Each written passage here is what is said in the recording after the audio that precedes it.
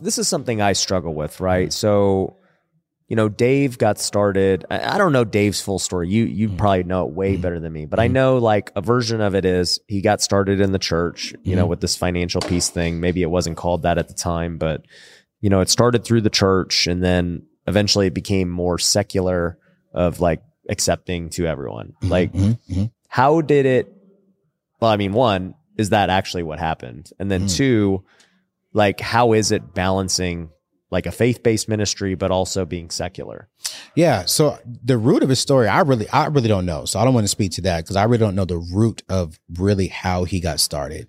So I don't want to misrepresent that. I think one thing that Dave has done very well, and the whole Ramsey organization, when it comes to the organization, what I see you doing is the foundation is kingdom and its principle, right? Yeah. And then you add your character and your flair on top of it. Yeah. And so I think that's one thing he's done well with this show is, you know, he's going to come from a spiritual perspective, but he's also going to yell at you on this show.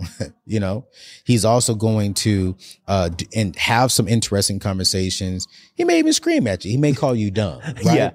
For having a credit card. But it's like, that's his character. That's his flair. All of his personalities have flares, but at the root of who he is definitely kingdom. Yeah. So I think that's a balance. It's like, you know, I was on your stage. I didn't preach at him. I didn't spook him out and say, well, the Holy Spirit said is. No, the foundation of who I am is kingdom, but I'm going to add Anthony O'Neill on top of that. And that's how you pretty much balance the secular and the Christian as well. Yeah, no, 100%. So let's talk about just, you know, the beliefs, right? Yeah. Because a lot of people who listen to Dave Ramsey aren't the same people who listen to me. Yeah. Because on one hand, Dave, like you just said, you have a credit card? That's stupid. You're an idiot. Yeah. And then I tell my story and I'm like, well, I had to max out my credit cards for 50 grand to flip my first house. And, you know, it led to where I got today. And I'm constantly taking out credit and debt. And everything. Like I use debt to fund my business. Yeah. And, you know, real estate is a debt-based game. Yeah. So what are your feelings on money and is there a difference for entrepreneurs? Is Ramsey only good for your normal W-2 guy? Like what's the feeling? I think the debt-free journey, man, is really for anyone who believes in it. Yeah. You know, just like I said on your stage, man, I said, no, a lot of people disagree with Dave. A lot of people disagree with me. Yeah. A lot of people disagree with Robbie Kiyosaki. A lot of people disagree with a lot of everybody. I think for me, what I've learned is find what works for you and stick with it. Yeah. So I'm on the no debt side of things, right? Yeah. So I'm not going to put $50,000 on my credit card to go purchase a home. Yeah. Now, will I finance a home? Absolutely all day long. Mm-hmm. Anthony O'Neill will finance a home. But am I going to go out there and finance a car? Am I going to rack up these reward points on a personal credit card? I'm not going to do that. Yeah. And here's why. It's because I actually enjoy the freedom of actually waking up and knowing that I am 100% debt free. Yeah. That if life was to happen to me, I had the freedom to do that. And at the same time, I'm okay with knowing it means that my journey may move a little bit slower. Right. And for me, some people would say, oh, I can get there quicker if I finance it, if I leverage my credit. But I really do believe that people who go that route, the majority of those individuals, not like yourself, but the majority of them are over leveraged. Right. And so I want to show people that, we could be debt free and drive it. Like I drive my dream car. I live in my dream home. I'm doing what I want to do. And the only debt that I do have is my mortgage. And so when people say, well, does this really work for just the basic people? I think it works for anybody who wants to apply it. Right. You know, and I think a lot of people understand that. And for me, I don't call myself basic. We've built a multiple seven-figure business with no debt. But am I moving as fast as someone like yourself? No. But at this season of my life, I'm okay with that. Yeah. You know? One thing I want to add to what you just said to edify it. People may think that I don't believe in debt-free or, anything like that, right? What I believe in is doing, at least financially, what you are comfortable with, what your risk tolerance is. My risk tolerance is extremely high. I'm like, yo, let's do it, baby. I'm from Vegas. I gamble. I see it. Like, let's go. Let's throw 1,000 people. Let's just wing it and we'll figure it out, right? Yeah. Like, I like it. And then it leads to a lot of big highs and then sometimes they flop. And, but the highs are so good that your flop is easy. You're covered financially. So But that's me. That's my tolerance. And that's why there's different investment funds. They ask you, how risky do you want to be? Do you want to invest in startups? Do you want to invest in Coca-Cola? Yeah. They're two totally different things. Yeah. And one thing so before I was debt free when it came to cars, because I just couldn't wrap my head around having debt on cars just for a long time. Yeah. And I was like, no, I just don't want a car payment, even though financially it didn't make sense because I could go reinvest that money and make more money. Right. I got you. But it was just this mental thing where I was like, I like knowing that my car's paid off. Yeah. Now, today my thing has changed. I have car loans and whatever now, but at that time in my life, that's what I wanted. Yeah. So I think everyone's risk tolerance to money is different, and you have to, because if you took as much leverage as me and it's going to keep you up at night, you can't do that. Right. But it didn't keep me up at night. Yeah.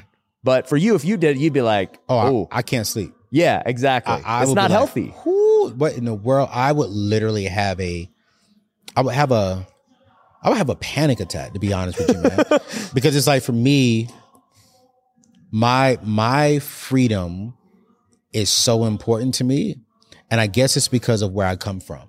Yeah. So I've watched my parents, I've watched my family members, I've watched friends, I've watched people in my community drown in debt, play the game. Yep. And I'm like, I don't want that experience for me and my family. Yeah. And when we look at the stats in America, if nearly 80% of people live in paycheck to paycheck, they're saying by 2053, the average Black person are in net worth to be zero to negative because of debt, and not just because of finances, but because we're not also leveraging businesses and we're not utilizing the new technology and AI coming. Yeah. So my philosophy is this: it's like, wow, I celebrate people like yourself. One of my mentors, he has a credit card. He leverages his debt, he leverages his credit score. I love it. But I think I want to show people too as well that you can have everything and have that freedom, so that when we get to 2050, we're not a part of that stat. Yeah. We have a positive net worth. Yeah. And we are owners of what we have. And just go deeper, it's like in the African American community, we are some of the most creative people, but we don't own what we have. Right. And so I want to believe and teach ownership. And then from there, once I teach that, if you want to go out there and leverage and you think you're mature about it, do what you want to do. But I want to be that example that being debt free doesn't hurt us. It is a beautiful experience, but I could sit on this show with you and be like, no, I agree with you. I think that there are certain people out there who can utilize debt, leverage it correctly, build great wealth. But I also believe that the majority of people in America cannot do that right now. Yeah, I agree. And I think you used a key word there, right? If you're going to do it, you need to be a mature person. Absolutely. Right? Absolutely. It's like, there's very few mature people. Like, you could use debt now. Yeah. You understand how to do it. You're mature. Absolutely. You don't want to, though. Like, Absolutely. that's, personally what you don't want to do. Yeah. Most people, like you said, are not that, right? No. You told the story about when you first came on stage. You were like, so my boy had a Range Rover and he was living with 5 other buddies. Exactly. My other boy had a BMW, living with his mom. Exactly. Exactly. Another guy asked me for $5, has this nice car. Yep. And it's like, those are the people, that's your people you were trying to help, of like, dude, guys, you got these cars, like, and that's it. Yeah. And I think you don't even own them. You don't. And it's so funny, I recently purchased my dream car, a Bentley Continental. Ooh. Paid cash for it. Ooh. Right. And I would definitely say, shockingly, I had some people saying, that was a crazy buy. That was stupid. That was dumb. But the best kind of response was, how did you do that? Yeah. You know what I'm saying? Like, wait, you paid cash? How did you do that? And then now it allows me to open up and teach the basic ways, like, hey, you know what? Before I even bought something luxury, I made sure I had a fully funded emergency fund. I made sure that I was a homeowner. I made sure that my finances, the basic side of my stuff is good, how I'm investing. I have a rental property. I made sure that I had all the right stuff. I had more assets and no liabilities. Yeah. Because the only way to really build wealth is margin. Like, how do you have a lot of assets with not a lot of income going out? And I wanted to make sure that I had that. And I think that there's nothing wrong with what we desire, right? It's just, how do we get it? Mm-hmm. And so I think for me, I love when the Bible says that the borrower is slave to the lender. And I'm in this whole journey of really teaching people how to own and sit at their own table. And it's like, for me, it's like, I want to sit at the head of my life, and I don't want nobody else telling me, hey, you owe me this, you owe me that, you owe me this, you owe me that. Now they're at my table telling me how I can live my life. I want to sit at my table and say, you know what? I'm going to do this. I'm going to do that. I'm going to do this. I'm going to do that. And you're not going to be my slave. I want to be free to do life when I want to do it, how I want to do it, whenever I want to do it. And I'm getting married, hopefully soon. I got to find her first. Oh boy. But you know, for all the ladies listening, but when I find her, man, one of my dreams is, you know, when we get married, our honeymoon, we're going to go on 2 honeymoons, and each one of them going to be 6 months long. And I can do that because I don't have the bondage. You can do that now with your amazing wife, right? Yep. But it's like, could people honestly do that in today's day and time? If they had the freedom, they could, but the majority of people can't. They have to do a 1 week off, get back to work and work hard. Yeah. But I want to have the freedom to where I can just go and not worry about life behind me.